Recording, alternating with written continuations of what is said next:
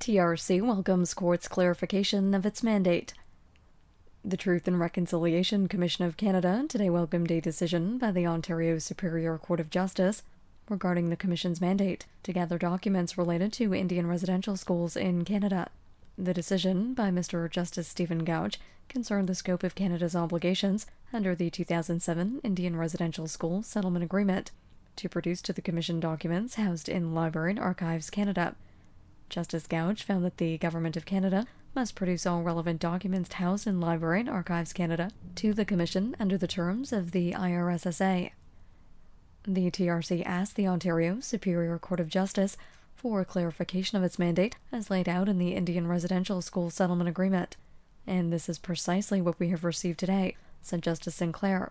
We're grateful to be able to continue the Commission's work of gathering and protecting for future generations documents that are relevant to the history of the Indian residential schools in Canada. We look forward to carrying out this work in cooperation with the Government of Canada. We especially acknowledge the clarity of Justice Gouch's decision.